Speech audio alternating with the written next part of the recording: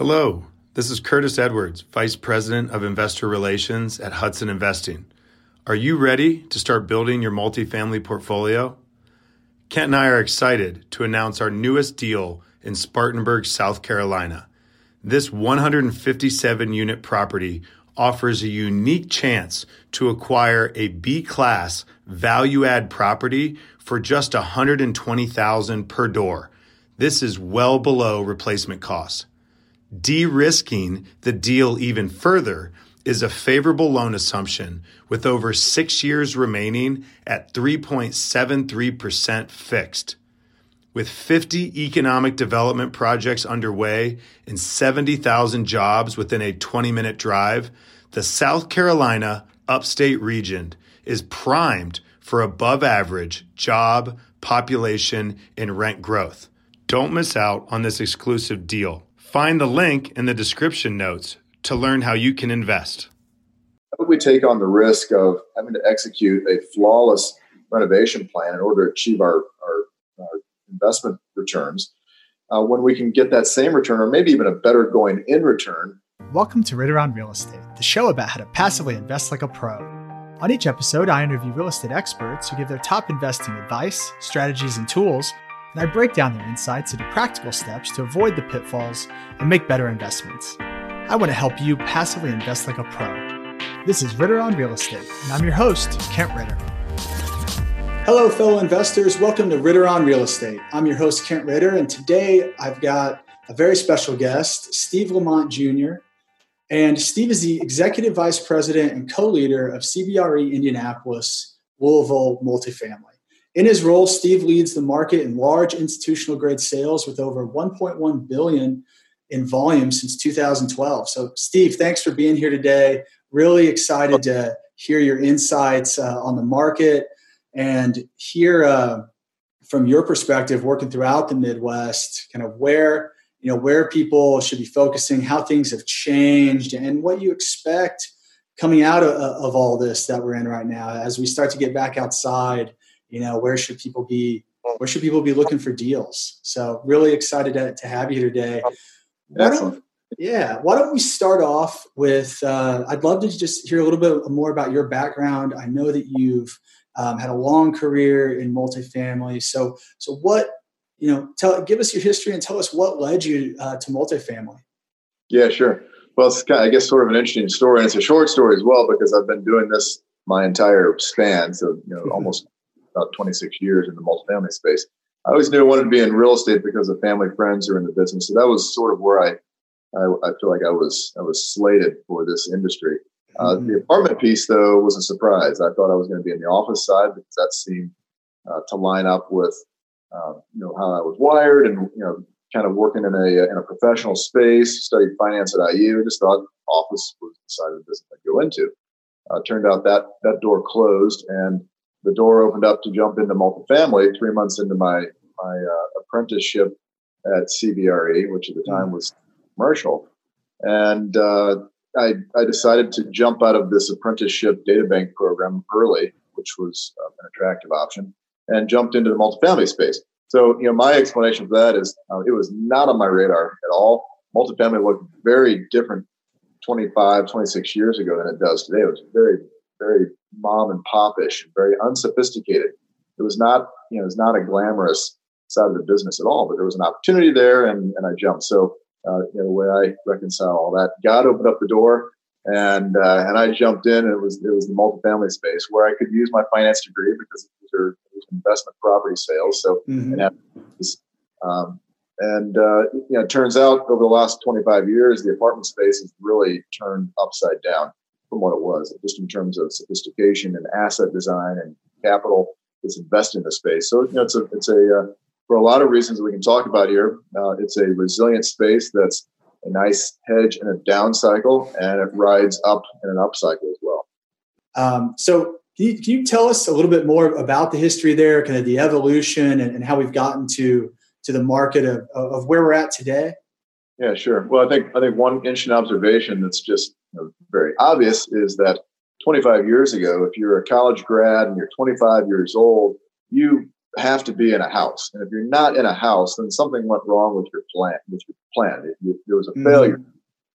And today, if you're a college grad, 25 years old, and you're in a house, something went wrong with the plan. So it's sure. We've got a 180-degree flip here. The preferences have just changed. People just don't want to own a home. Young people, empty nesters, certainly. And then a lot of folks in the middle of that spectrum just don't want the responsibilities that come with owning. They've realized, like myself personally, when you invest in a single-family house, it's not necessarily an investment. Well, it's an investment, but it might not be an appreciating investment. So take that away, and some of the motivation to own single-family goes away. Then you look at where multifamily has been built over the last 10 or 15 years. It's built in very strategic central locations, in possibly job locations, walkable locations, much closer in than typically where the same level of single-family housing that would be income demographic appropriate for that renter would be built. Those homes are being built much further out. So we have walkability, we have centrality, we have proximity. I'm kind of saying the same thing in those three labels. Sure. And then you have asset, finish, and feature. You have new construction today. You've got quartz or stainless steel. You've got quartz or granite countertops. You've got stainless steel appliances. You've got phenomenal interior finishes. You've got amenity space, which is resort style, and you live with 250 other households that are maybe fairly similar to you. So there's this sense of community that you just don't get in single family. You get a different feel. You have different features in single family, and I'm not suggesting that single family doesn't play a role. Certainly it does for still the majority of Americans, but it's playing a decreasing role for the majority of Americans as these preferences have leaned in toward the things and the features that multifamily offers today. And I guess one other thing I'd say on this, one of the most interesting evolutions, to use your word, over the last, we've probably seen this more so over the last 5 to 8 years, is the amenity space and the sense of community that is being fostered in the apartment industry. It used to be that folks that lived in apartments they were very focused on their box, on what happens inside. Owners, operators, developers very focused on the box itself. What do these four walls look like, and how can we make that experience the best experience for the resident? And that's changed dramatically today, where now, and I guess we can blame it on the digital age that we're in, that should make us hyper connected, but has this ironic twist of disconnectedness, physical disconnectedness, where we're connected digitally, but we're not connected physically and spatially. So I think there's some pushback in American society on that, where people are saying, we want to be together. We want to be in the same common space. And so now we've seen this shift from just focus on the box to focusing more on the amenity space and creating a sense of community inside of properties that occurs, largely in the common area, in the clubhouse, in the pool, in the fitness center. And the best examples of this are take an urban property with a street level retail space, storefront type space, and picture like a boutique type hotel where you walk into the lobby in this boutique hotel, and you've got the coffee shop over here to the right, you've got restaurant bar concept over to the left, and then right in the center you've got the registration desk. So all those elements exist in one space, and you've got different people who have different agendas melting together in the center, and that happened now in the apartment space, where you're taking all these different elements and types of traffic. You've got people coming off the street that want to get a coffee. You've got people coming off the street that are getting dinner or a drink. You've got the residents who are walking in, who are exercising or using the common space and sitting areas. And it's all happening together and creating a sense of community that just didn't exist before. So my view on the amenity space and the evolution that's occurring there is that community really is the future amenity. And the operators and developers who are figuring that out and designing spaces around community and fostering a sense of community are the ones that I think are going to win. And then we see groups like Apartment Life, which is a third-party organization that comes in and brings staff into a property to conduct social events, get the residents active community. So a lot of people are thinking about this new face of the amenity.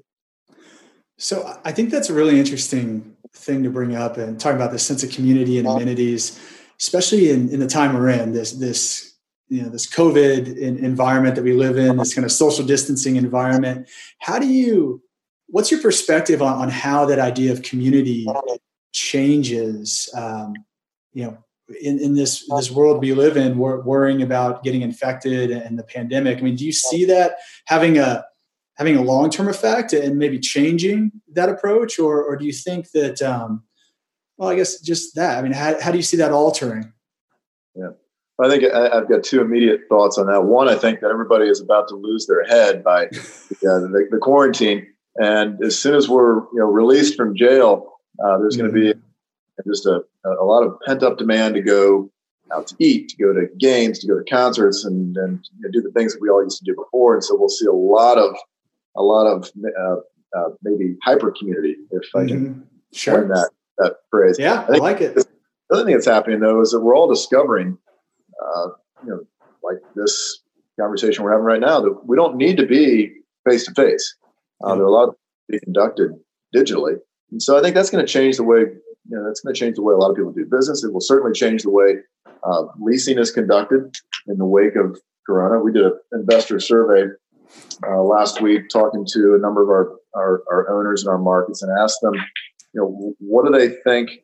What do they think this does as far as lasting changes in the way that they conduct business? We asked a number of different questions, but related to this topic we're on right now, we asked the question: How will your post-Corona tours change based on what you've learned mid-Corona? And the point of that is, we're seeing virtual tours, we're seeing a lot of non real time spatial tours taking place. It's happening across the industry, but it's certainly happening in the apartment industry. And so the question was, how will this affect what you do going forward? And interestingly, 28%, not 58%, but 28% said that they will rely increasingly on virtual pre-recorded tours in the future. I would guess that answer would have been, 5%. It probably wasn't even on most operators' radar, or the need to evolve occurred. So, we're seeing a lot of changes, but I still go back to my comment a few minutes earlier that I think people want to be together, want to be in the same space. So I think that will fail, but we'll see modifications to the way we all conduct our life and conduct investing and conduct due diligence and conduct everything in the transaction space alone, plus every other area of life. Yeah, I mean, I tend to agree with you. I think that community is a central human need, right? We are as a people, we want to be together, and I don't think that's going to go away. I think there will be, there'll be some backlash to this for a while, but I think it's innate in us, as you say, that to want to be together. So I agree with that. I see that. I think that it's interesting. So from an investor perspective, thinking about deals and looking and evaluating at deals, then it sounds as if you rate the amenities in the deal highly. I mean, is it even where does that rate in relation to things such as looking at finishes and then the box, as you say, to add value when you look at rent premiums and comps and price per door and things of that nature? Yeah, well, I think it's a package deal. I don't think you can really have one without the other. To really hit well on a well-designed renovation value add program, I think you need to address all those areas. So I'm not suggesting that one is more important than the other.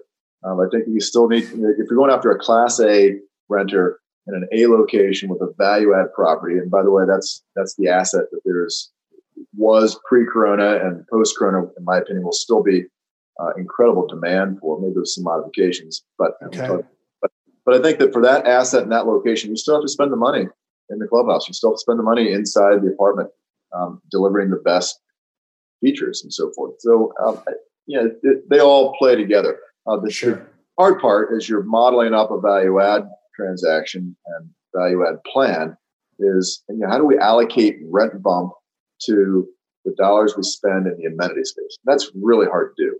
It's very easy to do, or at least we can come up with logical conclusions on dollars spent inside the unit, because you're that future renovation, that future kitchen finish and so forth, to the property up the street that has a $250 higher rent. So you can say, all right, if we do this, this, and this inside the unit, we're going to get close to or equal to that rent up the street. Can't make those same arguments. It's just much more subjective in the amenity space, but they're both equally critical. In fact, my view on it is you get 5 seconds with a prospect walking in the clubhouse. You get 5 seconds to make their decision. What are they seeing? What are they hearing? What are they smelling? Hopefully they're smelling good things, but all those things, all those opinions get formed really quickly in the mind, and those are dollars you spend front of house in the amenity space. Yeah. So it's just hard to say, okay, we do this and this, and we're going to get this kind of a bump. You can't make those correlations directly. Yeah, absolutely. I think that makes a lot of sense. I think if I'm thinking about it from an investor standpoint, though, I'm thinking about, okay, if I'm looking at a deal, I want to make sure that the sponsor that I'm working with has a plan for both, right? Because both are important, right? If you're putting granite and stainless steel in, but you're not providing amenities that are comparable in the market, then you're never going to be able to achieve the value that you would be able to achieve without it, right? So you've got it. One is making sure that there's a thoughtful plan for the amenities, as well as the nuts and bolts of what's going in the box, as you said, I think. So thinking about changing gears here a little bit, thinking about where we are today, and as we come out of COVID-19, the world will open up again. What are the markets that you're dealing in that you like? And maybe it's the same as before, but what are the markets that you like, and what are the things that you like about those markets? Right. Yeah. Well, I'm going to start broad first and just point out something that is self-evident. Multifamily is a space where there is constant need. The user side of that business, the renter, has a profound need. They need housing. And you compare that to, let's just say that I'm going to pick on the retail side. You don't have the need to go to Dick's Sporting Goods and buy a new tennis racket every day, every week, pair of shorts, whatever, you can go on down the list. We don't have that same need in the retail side. We don't have to go out for dinner. We don't have to go into the office. We've proven that here now that many Americans are working remotely today, and while it's perhaps not as efficient as it is being in the office in a dedicated space, we're getting by and we're doing it. And then look at the hotel industry. It's been virtually shut down. So you compare all those spaces to multifamily, and they look very different. And I left U.S. logistics, industrial space out of that comparison. Sort of the arch rival, if you will, to multifamily. And both those spaces were just white hot pre-corona. And will come out of this remaining white hot, maybe even hotter from an investor standpoint, because of what we've seen here and how those other sectors have had some struggles mid-corona. Back to I think what the intention of your question is, what segments of the market do we like? Well, what we've seen here in corona, let's just talk about collections for a moment. So the collections, here we are, second half of April. The collection data in the A-grade space is noticeably better than the collection in the C-grade space. So those who are making more income have the ability to pay. Those who are paycheck to paycheck, who are among those in the U.S. that are they're sitting on $400 at any given point in time, that workforce segment of the market is challenged to pay. So if the strategy is risk avoidance, then that would point investors into the A-grade segment of the market. But do you want to build an underwriting an investment strategy based on another corona crisis? Probably not. I mean, most folks would look at this and say, this was maybe a once in a lifetime type of event. We're not going to see something like this happen again. We will see, arguably we'll see an economic recession at some point again in our relevant future here. But will it be like this? No, not necessarily. But I think even in a much more mild economic event that might happen in 3 years, 5 years, 20 years, we could expect those that are making more money to be more readily able to pay their rent than those in the C-grade space. So I think you can form some investment decisions on that based on which segment of the market you want to be in. And then you can look at other things like some specialties of multifamily, like student housing, senior housing. Student housing has been just another white hot segment of the market, with more kids going to college, staying in college longer, more kids going to grad school, and just needing private off-campus or just off-campus housing. But we've all seen what's happened here at colleges, just like everything else, shut down. And today there's some question about some colleges opening up in the fall. I know some have already announced delays to opening. Some of the first semester it's going to be online. So now there's concern in the student segment about what fall of 2020 revenue looks like. The senior space has been just a phenomenal growth sector inside the apartment category over the last several years, as more and more seniors, empty nesters, are moving out of single-family housing and into multifamily housing. But we now know mid-corona that those most susceptible to the virus are the elderly. So there's concern about that. I know that the senior space have been many operators in the senior space have been just phenomenal about keeping their facilities safe and clean and free of COVID-19. So we haven't seen based on my conversations, we haven't seen the catastrophes in the senior space that some might have thought possible 30 days ago. But I think you ask yourself those questions: where do we want to play? If you're playing just right up the fairway, then you're in the conventional multifamily space, sort of back to where we were, which is a lot of investor demand for a well-located, not too old asset with limited or no physical obsolescence, and that are $200 to $300 below the competing properties in the submarket. And I think that once we get through this, we'll see enormous demand for that asset classification, perhaps with a little bit more pendulum swinging back toward the core strategies, the Class A strategies, where we've got high-income residents already in place that can weather the storm. Go ahead.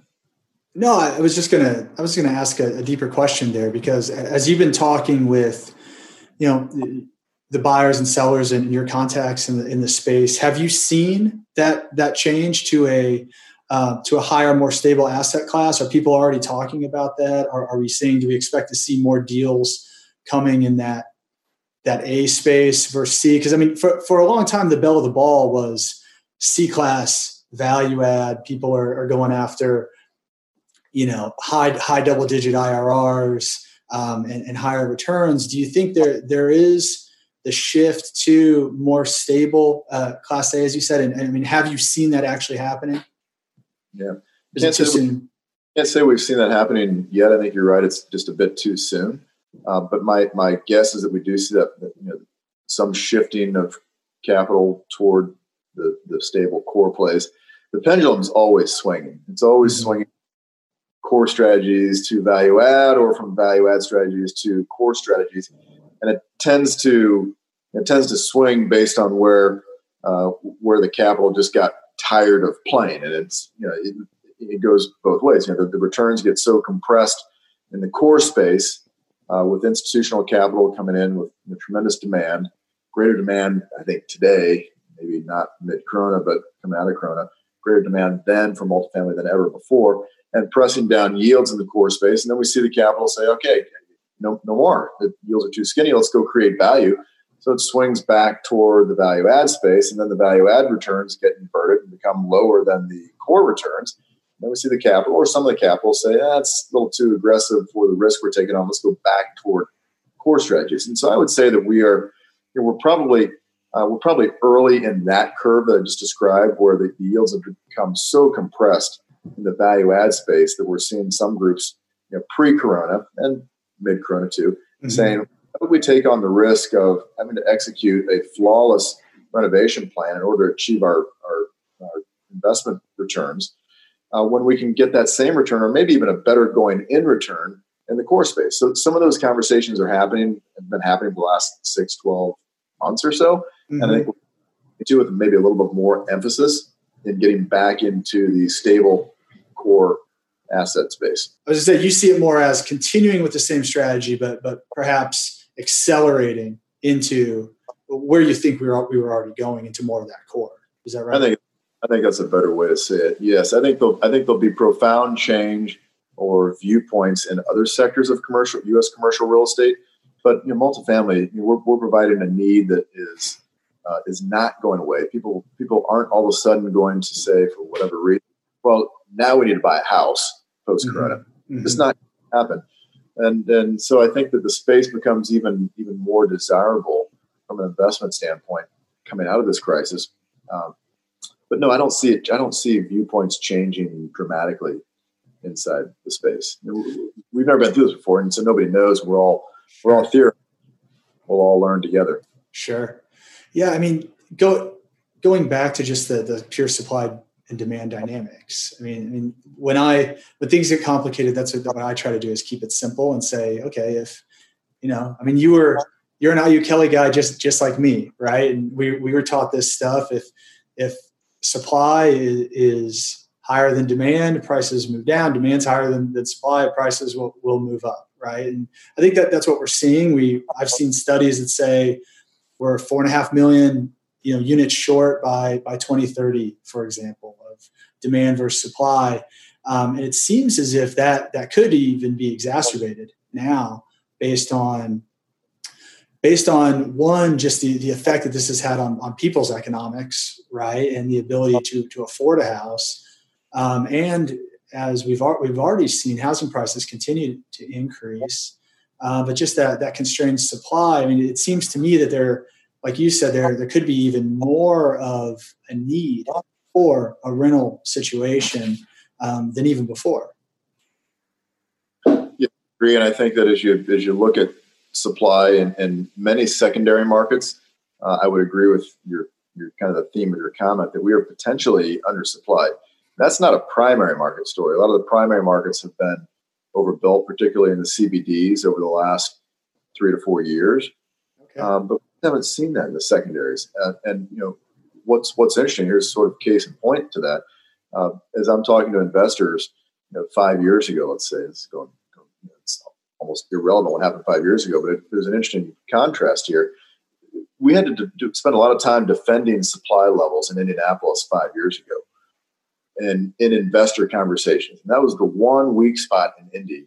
Folks that were new to town, that were thinking about investing in Indy, would poke on supply. I mean, inevitably, it came up in virtually every new capital source conversation.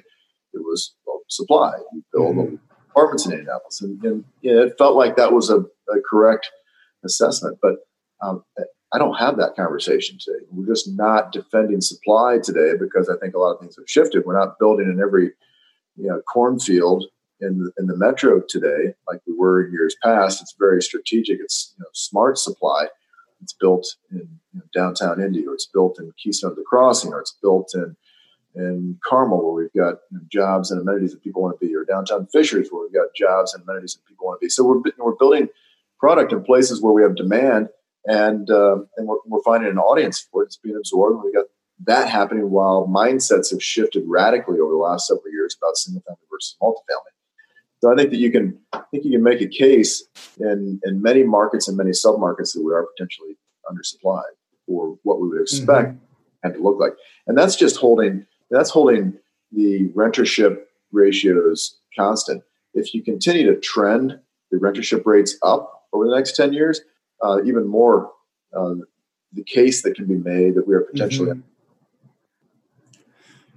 So meaning that you expect the more people as a percentage to be renting versus owning, it's going to continue to escalate into the future. Well, I think we could expect the rentership rates to increase. Yeah, especially like you said, in the wake of this national global crisis, we could expect that to happen. But it was all. I mean, those rentership rates were still trending. It's not as if we plateaued at pick your market, your number, 34% rentership. It's not. I don't think any markets nationally, or very few, have plateaued. We're still seeing that rentership rate increase to the detriment of single family home ownership rates. Gotcha. Thanks for listening to another great episode of Ritter on Real Estate. Hit the subscribe button to make sure you don't miss out on the content that will make you a better investor.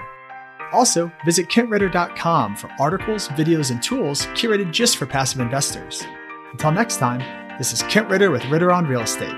Now go out and invest like a pro.